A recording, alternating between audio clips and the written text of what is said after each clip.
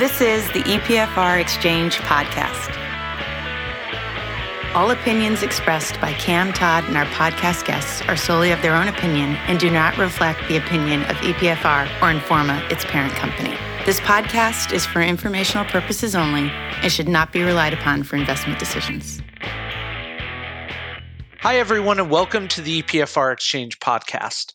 My name's Todd Willits, and I'm joined by EPFR's economist Cameron Brandt. We'll walk you through what our teams were monitoring last week in the data EPFR tracks, as well as what we'll look for in the upcoming week. Cam, good morning. We never touched on it, but that big win by Tom Brady in the Super Bowl, did you end up enjoying that as much as other New England fans did?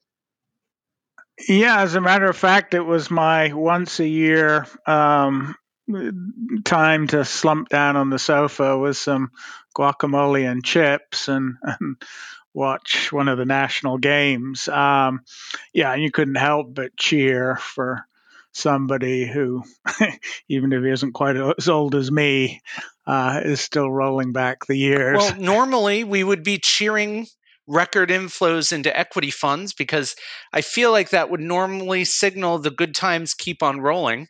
A little different this time around, a year into the pandemic here in the US and a little over the year in globally. We're hitting new record highs in various indices, but outside of the stock market, not everything's so cheery. So let me ask you, why the big record inflows into equity funds? From where I sit, it was sort of more of a tactical reaction to a burst of optimism that the new administration will not only get its full 1.9 trillion stimulus package, but could actually get it quite quickly, which means that yet more stimulus will be flowing through the U.S. Economy, certainly by the middle of the year. There was a second tailwind out there, which was that, and this is partly due to very low expectations, but U.S. corporations have been having a banner fourth quarter earnings season for the most part. Obviously, there are some exceptions, but they've handily exceeded those fairly low expectations. And investors who held back because they thought the lower reads were the right ones, I think are sort of scrambling to make up a bit of lost ground. But I agree with you that even though we have talked a fair bit about the sort of global reflation story, and in more normal times we would be looking for the bullish elements in such a large influx of fresh money. There's a macro backdrop and the continuing grip of the pandemic, especially in Europe and some emerging markets, means you do have to view these numbers with a fair degree of caution. So you mentioned Europe there. It seems like there's been some interesting activity on the continent with money market outflows and then some inflows into several country fund groups. Are we seeing some shifting sentiment, or is there a market that you think is really driving a lot of that attention? Yeah, and it's not one that usually springs to your lips in these kinds of conversations.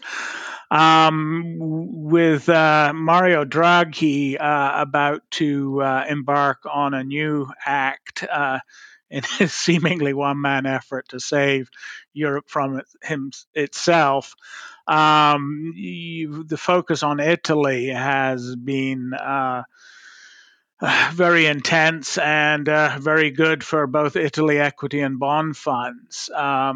There's certainly a broad sense that not only is he maybe the last best hope for Italy, pulling together a rational strategy for breaking the miserable cycle that has been stuck in now for well over a decade.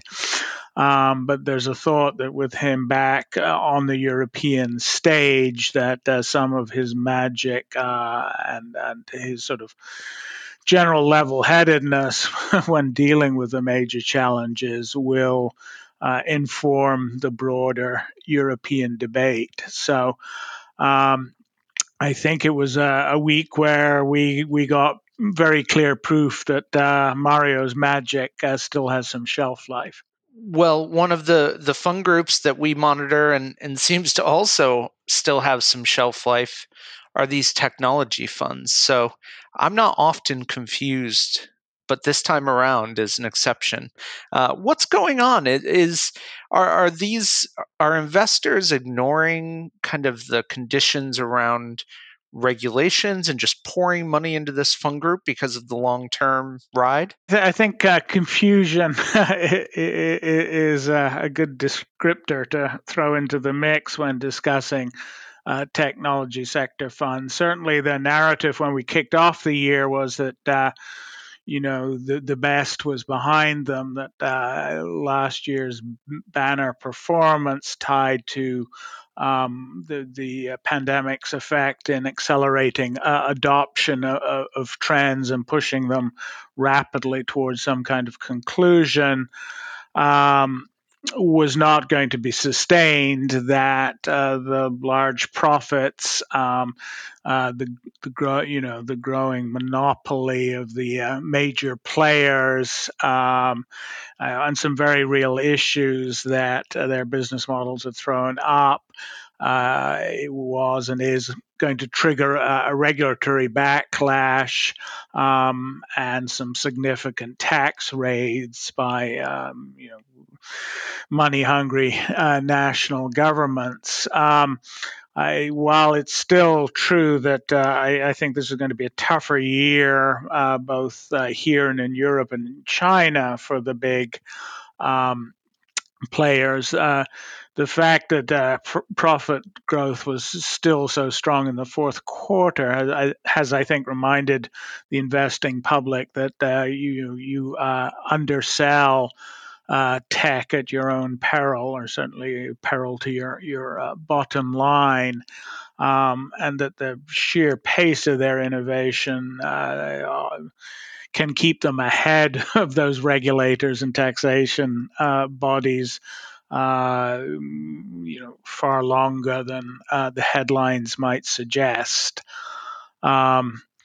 So, again, I think it was a little bit tactical that the earnings and the boost that the U.S. economy is expected to get if this third stimulus package does sort of get signed and deployed by the end of the quarter.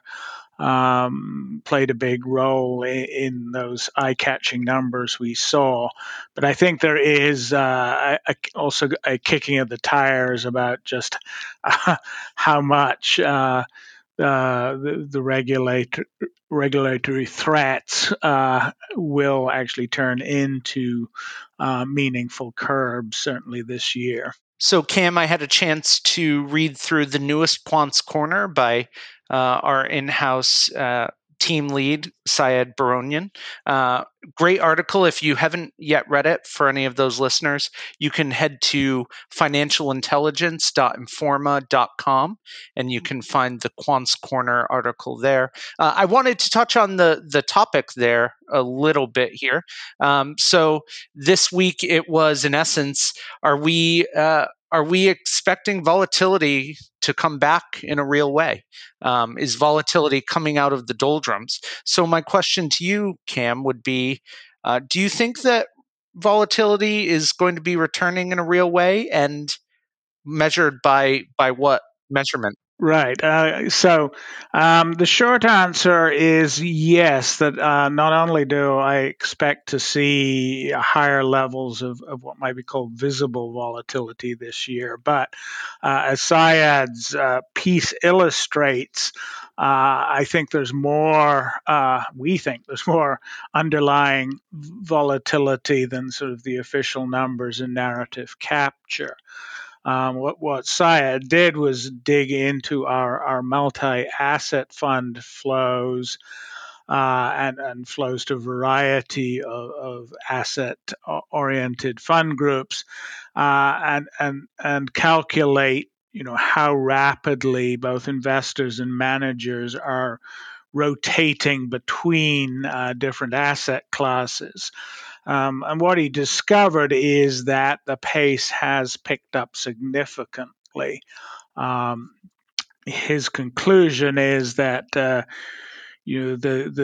tension between the reflation narrative and fears that this reflation will come with more inflation than certainly national central banks think it will, is making it hard for fund managers and investors to get a good fix on the right balance. But we have actually, we've also been seeing it in a very sort of raw level in some of the fund groups already this year.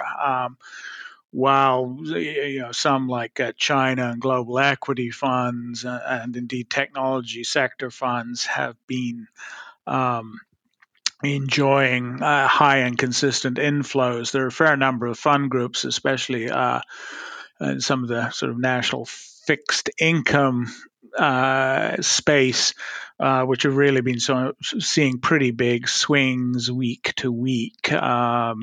Also true in Europe, an area where getting a fix on just where its economy will be in the second half of the year is a very challenging prospect. So, Cam, what are you and the team going to be looking at this week? Well, a couple of areas we're going to be spending a bit of time on. One asset class that has been doing very well of late is convertible bonds. And it is one of those areas where, when I talked with the rest of the team, we realized we didn't know as much and hadn't paid as much attention to convertible bonds as perhaps we ought to. So I'm going to devote a bit of time to trying to understand them better and see if there are some signals in that particular fund group. And another thing that has happened in the past few weeks is that the enthusiasm for emerging markets, which you and I have been talking about for quite a while now, has begun to trickle down to the frontier market level. Frontier markets funds, which had a long, fairly dismal run through last year and into this one because of the trade tensions and then the pandemic, have been enjoying very healthy inflows recently. Vietnam, funds dedicated to Vietnam stand out. But obviously when investors are sort of reaching into the riskiest corners of an asset class, it's something you need to pay attention to. So we're going to be taking sort of a look at some of those markets, and again seeing, if we can see any correlations or signals relative to less risky groupings within the emerging markets universe. Great. Thanks, Cam. Have a great week. You too. Cheers. Thanks for listening to the EPFR Exchange podcast. For more information or to suggest a topic for a future podcast, please visit epfr.com/podcast.